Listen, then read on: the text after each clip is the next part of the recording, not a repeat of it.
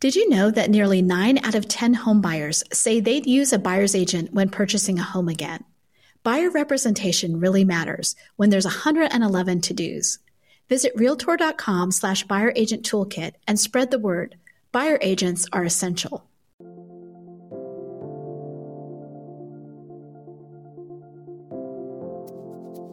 Welcome to the Real Trending Podcast, where your host, Tracy Velt, managing editor of Real Trends, interviews the brightest minds in real estate. Brokerage leaders, top agents, team leaders, and industry experts share their success secrets, trends, and lessons learned navigating this ever-changing industry. We've got a great podcast for today with Ryan Gorman, President and CEO of Coldwell Banker Realty, and Booker Pickett. He's the broker owner of Coldwell Banker Picket Fences Realty in Land O'Lakes, Florida. Coldwell Banker has a new inclusive ownership program, and it's a really interesting program that's focused on creating opportunity for minorities, women, LGBTQ+, and veterans in real estate. And so we'll talk a little bit about that program, but more importantly, we're going to talk to Booker, who has some really great insight about serving underserved communities and some of the challenges that minority broker owners face. Booker wanted to expand his brokerage, and as an independent, he just did not have the resources to do so. With this new program, he was able to get the mentoring and the resources that he needed to expand his brokerage. But more importantly, I think that his story serves as an inspiration.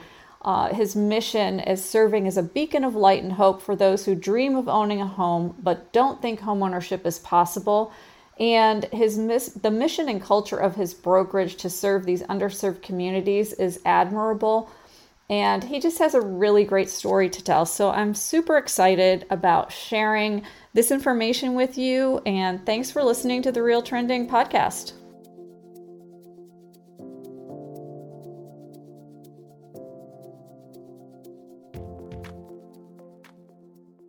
This is Tracy Velt, managing editor for Real Trends, which is now owned by Housing Wire and HW Media.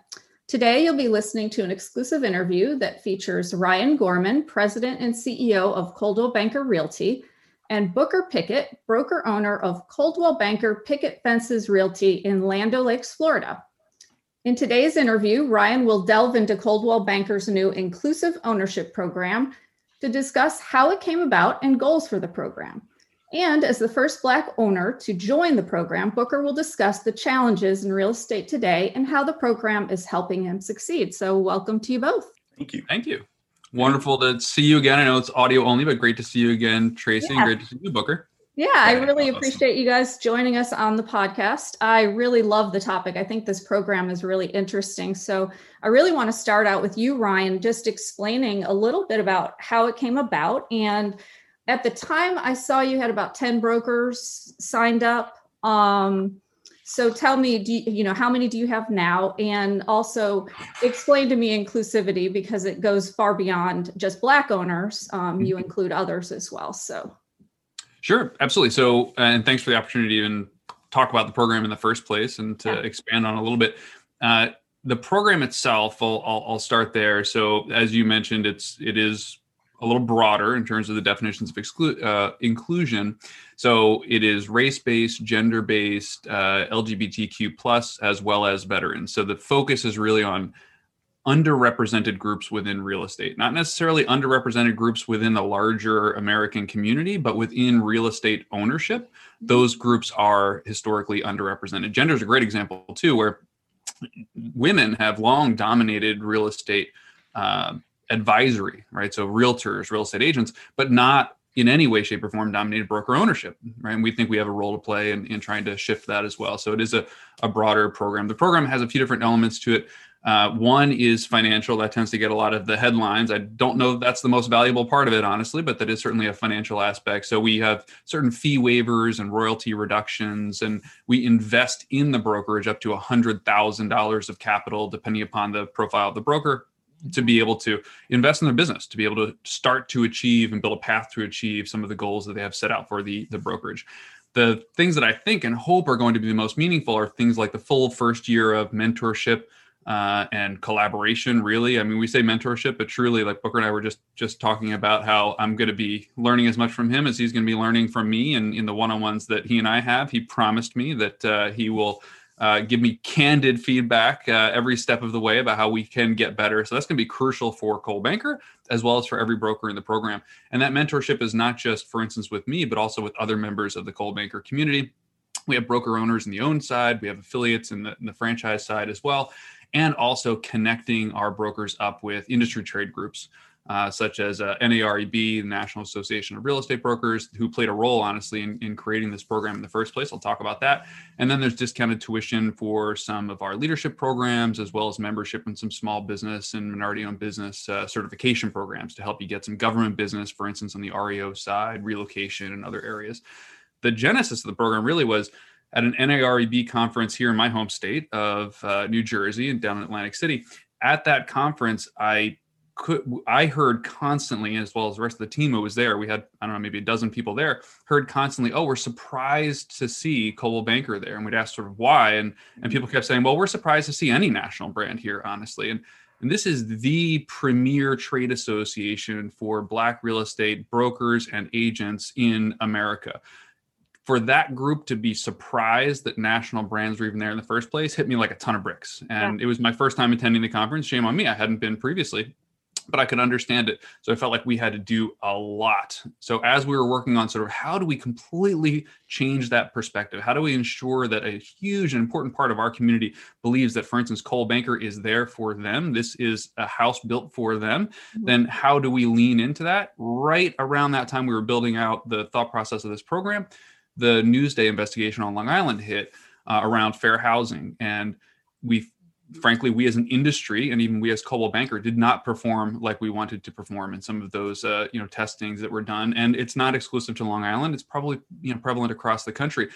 That also hit me like a ton of bricks. When I think about how to try and reform both of those two areas, I personally think the best way for anyone to learn about the opportunities of home ownership, to feel like home ownership is accessible and possible for them, is with a professional who knows them and who knows the community in which they want to live.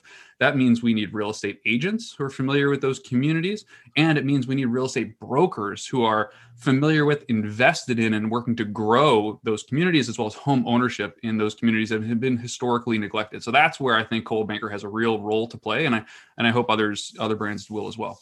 Okay. And now is the 10 accurate as far as the brokers who have signed up so far through the program? We actually ended the year with 12. I think we'd only announced 10. So when a broker decides to join, they want to, plot their path to announcing it, to their market. So we haven't necessarily announced all of those, and more have joined since. So we do hope that our announcement record of 10, our sign-up record of 12, that we will exceed that significantly in 2021. Okay, great. Booker, so I noticed you have over 200, or 200. Let me try that again. You're really old if you had 200. You've got about 22 years of experience in the real estate industry, and you served as president of the Tampa Bay area of the National Association of Real Estate Brokers, and now you're in a leadership position with the national organization. I also read that you had a successful financial career in investment banking, and you founded West Chase Mortgage before running your brokerage as an independent. So tell me a little bit about why this opportunity really interested you and how it came about that you ended up joining the Coldwell Banker brand through this program. Well, Tracy, to be honest, it wasn't an easy decision at first. A lot of thought went into whether I wanted to stay as an independent or come over to Coldwell Banker. However, after analyzing the information that I was given and speaking with Coldwell Banker leadership, the opportunity to partner with the real estate company that's 114 years old, one that has the reputation that Coldwell Banker has, and one that could provide my company with the resources, training, marketing, branding, et cetera. At the end of the day, it was just something that I couldn't pass. Another important factor, Tracy, was factor that weighed heavily on my decision was the social consciousness of the company. I felt that Coldwell Banker had it right. I think they had it right in recognizing the lack of diversity of ownership of real estate franchises, in recognizing that this was an issue. But recognizing is one thing, but actually doing something and creating a program is something completely different. So to be the first African American to take advantage of this opportunity, I don't take it lightly, but much respect and kudos to Coldwell Banker, to their leadership for coming up with a program such as this to help kind of break some of those barriers that we normally face in trying to enter into ownership of franchises in the real estate industry.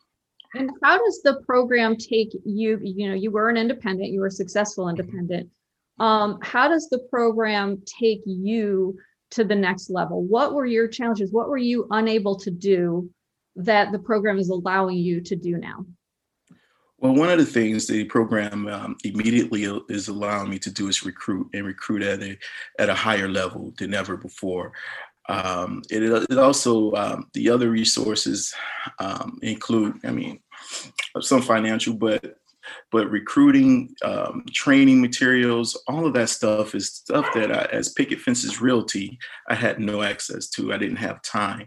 So with this program, it frees up some of my time, a lot of my time to focus on more important things, to focus on, okay, how do we grow to the next level? Or how do we bring in, 10, 20, 30, 40 new agents? And do we have the capacity once we do bring those agents in to retain them?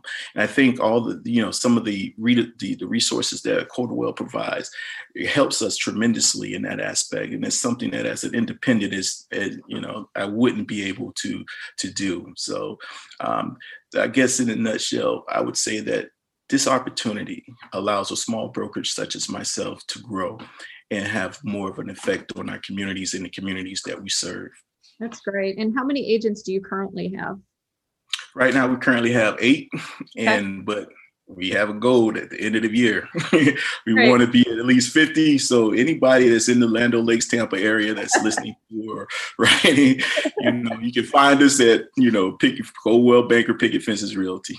Okay, and I want to talk a little bit about those barriers, because for ownership and as far as I love that your mission is kind of being a beacon of light and hope for those who dream of owning a home but don't think home ownership is possible, and that you serve a lot of underserved communities. So, tell me a little bit about that, you personally, and how that mission and the culture of your brokerage came about and what it is today. Okay, no problem. Well, I decided, Tracy, a long time ago that I would be a servant of my community. I would serve the community that raised me. It takes a village, so I would stay true to that community. But I also wanted to do something to combat the things and the barriers that people in those communities face. Right. For some people in the underserved communities, they're completely discouraged from even attempting to start the process of home ownership.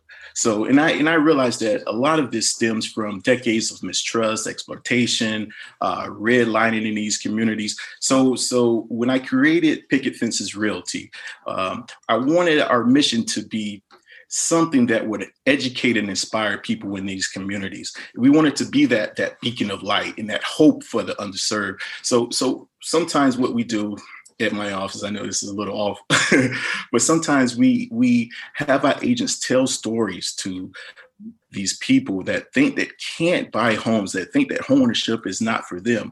We have a list of stories that we share with these people, and we use that as inspiration for those and for that next generation of buyers. And it's been working out pretty well for us. Okay. Do you do any type of community outreach as far as education in that within your community? Yes, we do. We do a lot of outreach in our local churches. With the pandemic, we've been kind of shut down. But once we get back in rolling again and get back to some normalcy, yes, we do all kinds of outreaches. We do where we feed we feed the homeless. We do seminars, home buyers seminars. We do financial literacy for a lot of people wherever we can go. We also partner with the National Association of Real Estate Brokers and do community wealth building events and stuff like that. So it's important, and it's important for these communities, as Ryan was saying, it's important for these communities to see people such as themselves represented. There's a trust factor. Sometimes when you're seeing somebody that looks like you, that sounds like you, that experienced some of the same things you experience, then it's easier to let your guard down and start to listen and be kind of educated and brought into the fold of the importance of home ownership. Obviously, big challenge today is inventory, which goes across the board, no matter what gender, race, you are. But what other challenges are you seeing homeowners or home buyers actually face today? What are the biggest challenges that you're seeing? Well, Tracy, you hit it right on the head with the inventory. But not only that, let me take it a step further. The inventory for affordable housing is our biggest challenge in this area and the people that we serve. It is so frustrating to have people who are qualified and not be able to find that home for them. I mean, I think something has to be done. We need. There's not enough inventory for regular buyers. So when you bring in the fact that affordable housing is, the inventory is low and the genocide is going on. So we're seeing people pushed out of the city of Tampa into the outskirts of, into the suburbs that they can't afford houses. They have nowhere to go.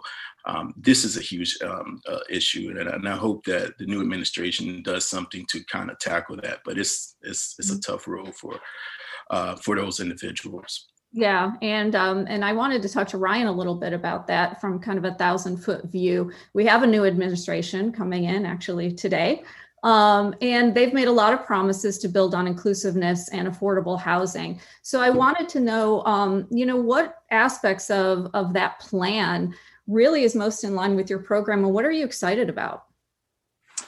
Well, sure. There's a lot of it, and there's a new federal administration. There's lots of new administrations in every town, county, and state all around the country, right? So a lot of exciting opportunities for people to take a new look. And I'd say there's, in terms of what Booker referred to, there's sort of quote unquote affordable housing, subsidized housing, and then there's housing that is affordable.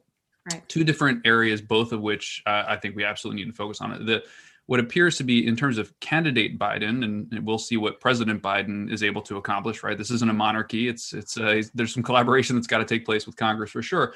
But candidate Biden really seemed to focus on some very results-oriented policy aspects. So for instance, one that's near and dear to my heart is policy technical assistance. Sounds so jargony and so bureaucratic, but it's so important because when you're talking about creating housing that is affordable, you're talking about, for instance, allowing accessory dwelling units. You're talking about elimination of some exclusionary land use practices that maybe weren't even intended to be exclusionary, but they've had that result. You're talking about allowing duplexes and triplexes and quadplexes in communities that want them, but who have decades, in some cases centuries, of policy decisions stacked on one another that makes it almost impossible to affordably build that kind of thing. So being able to provide some funding and some policy technical assistance for towns to be able to move in that direction, cities to move in that direction, can really flip, especially in an area like where Booker is a really fast growing community.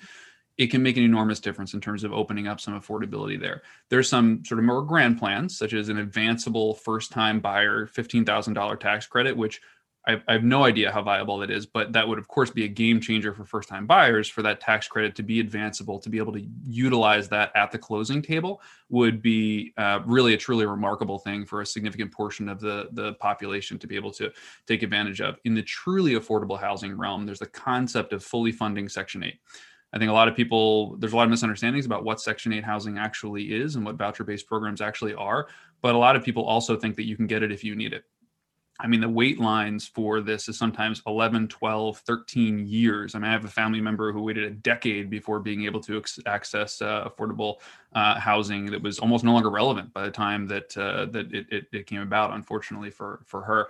And there's a lot of other aspects that get into more technical details in terms of use of new market tax credits and low-income housing tax credits that take them back a little bit to where they had been for decades. There's been some more recent changes to those that make them a little bit less accessible. I'll just say, sort of outside of the professional realm, but in the personal realm, one thing that excites me the most, that not just the Biden administration, but also really conservative administrations at state houses around the country, Utah being the best example, has leaned into, is a housing first approach to homelessness. And that really means that when someone has a home, we in this industry know this, but everyone should know this. When someone has a safe place to live, when someone has a roof over their head that they can count on, when someone has an ability to have stability for them and especially their kids, it changes everything. Even if they're suffering from addiction, mental illness, there are a lot of aspects that can be unlocked there. We had a sort of stair-step program for a long time in this country where you had to sort of prove certain aspects of worthiness to be able to access subsidized housing. And the statistical analysis, forget politics, forget what bias you bring to it. The statistical analysis is just overwhelmingly compelling that a housing first approach works, which Utah, which is a traditionally conservative politically realm and fiscally realm as well, has really led the way in showing people that, hey, this is actually just cheaper for the overall community and better for people. So that's the kind of thing that excites me a lot. Great. And Booker, like if you could just wave a magic wand, you're in Tampa, and I know that's a huge growth area. In fact, I think I read today, Zillow named it one of the top 5 areas that people are moving to right now. And what if you could wave a magic wand and make some changes to help, homeowners get into homes, especially affordable homes or housing that is affordable, what would you do? Well, I think Ryan hit on a lot of important things. I think that the administration that we have coming in, that I like the fact that they're trying to attack this issue or this problem from a lot of different angles. But I would say, to answer your question directly, I would say that the down payment tax credit is something that would be huge here. If I could wave a wand, I would give that to everybody that wants to purchase a home. But also, I think that as far as building wealth in the wealth gap, I think that the incoming administration, like Ryan said, candidate Biden, we'll see what happens with President Biden, but the initiative to tackle the racial biases that leads to the undervalued appraisals. I mean, something like that directly affects the wealth and the appreciation value of homes, and it allows the systematic racism to still prevail, because these homes aren't appreciating as they would as their neighbors are. So, the story, less access to capital, et cetera, et cetera. So if I could wave a wand, I would change those two things. I would make sure everybody has, access to down payment money, and I would make sure that we do something to combat the biases in the appraisals. I think that's pretty much it for right now. And Ryan, what are your final thoughts on kind of the importance of encouraging brokerage ownership for minorities, women, LGBTQ plus, and veterans? Hugely, hugely important. I mean, Booker hit on something there with, for instance, appraisal bias, and hopefully that's typically an unconscious bias. And if you look up any of the research on it, it's really enormously compelling, including the A/B tests of people just decorating homes with photographs of, for instance, Black families or Asian families versus white families, and what the appraisals come out as.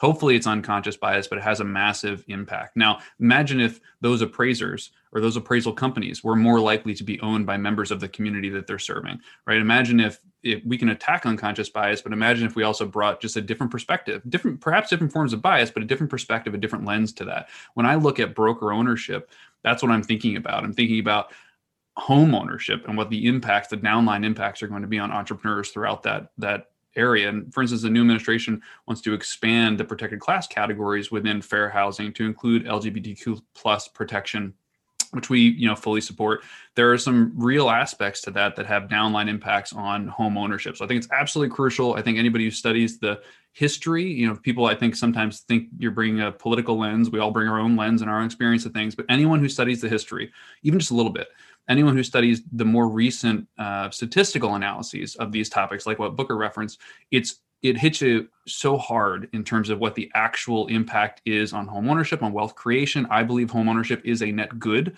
for the community. That some people think that can be debatable. I understand that. I'm fully on board with that wealth creation, that generational wealth creation, the stability for the family. As somebody moved every year as a kid, I can tell you stability is a good thing. I recommend it, and home ownership can create that. So I believe that is enormously important. I also believe real estate in general is a very fiercely independent realm.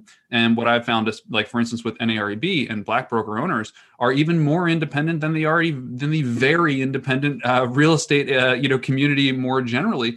And I think that partnerships like this can really help to shift the perspective on that independence. So for instance, Booker had mentioned one time in the emotional thought process whether to join, hey, I've never worked for a real estate company before. And I said, well, let me just, flip that a little bit. You mean you've never had a real estate company work for you before, because you just hired us and we've got a job to do and deliver for you. And I think that shifting perspective can mean there's a lot more resources that can be brought to bear for those entrepreneurs who are, charting a path to even greater success. Yeah, definitely. And Booker, tell me a little bit. I just want your final thoughts about the program, but I also want to know about the mentorship. That aspect of the program seems extremely valuable to me. How has that been for you? And, what's the most valuable part of this program to you? Well, you hit it. I think the most valuable thing with the whole Coldwell Banker Inclusive Program is the mentorship. Yeah. It is the opportunity that we get to have a one-on-one with Ryan, for example, and other leadership within the company. That's something that's invaluable. And as an independent, if you try to do that, it's going to cost you an arm and a leg. But that is one of the things that also that help drive me, or help me make the decision to join Coldwell Banker. So I'm really excited about the program. I'm really excited about the opportunity to do interviews such as this, to spend time with Ryan. And I think this program in itself is going to be instrumental in helping bridge the gap in home ownership rates. As your listeners and your readers know that, white Americans own 74% of their home ownership is at 74%.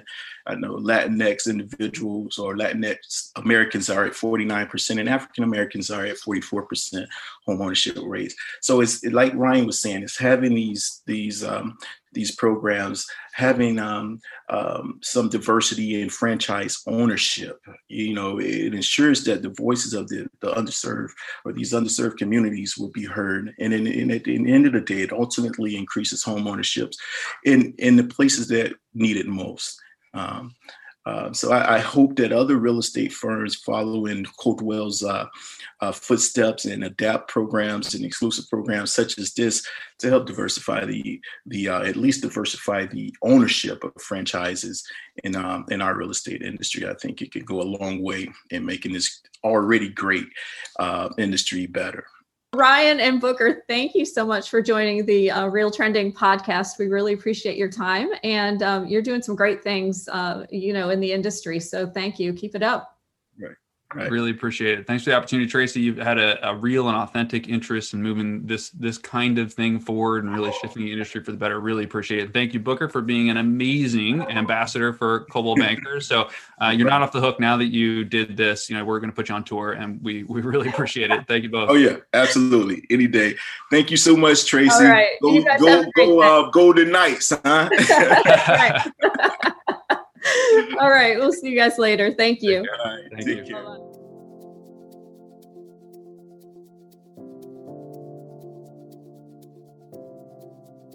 Thank you for listening to Real Trending. For more insightful interviews with real estate executives, subscribe to our podcast on Apple Podcasts, Spotify, Google Podcasts, and more.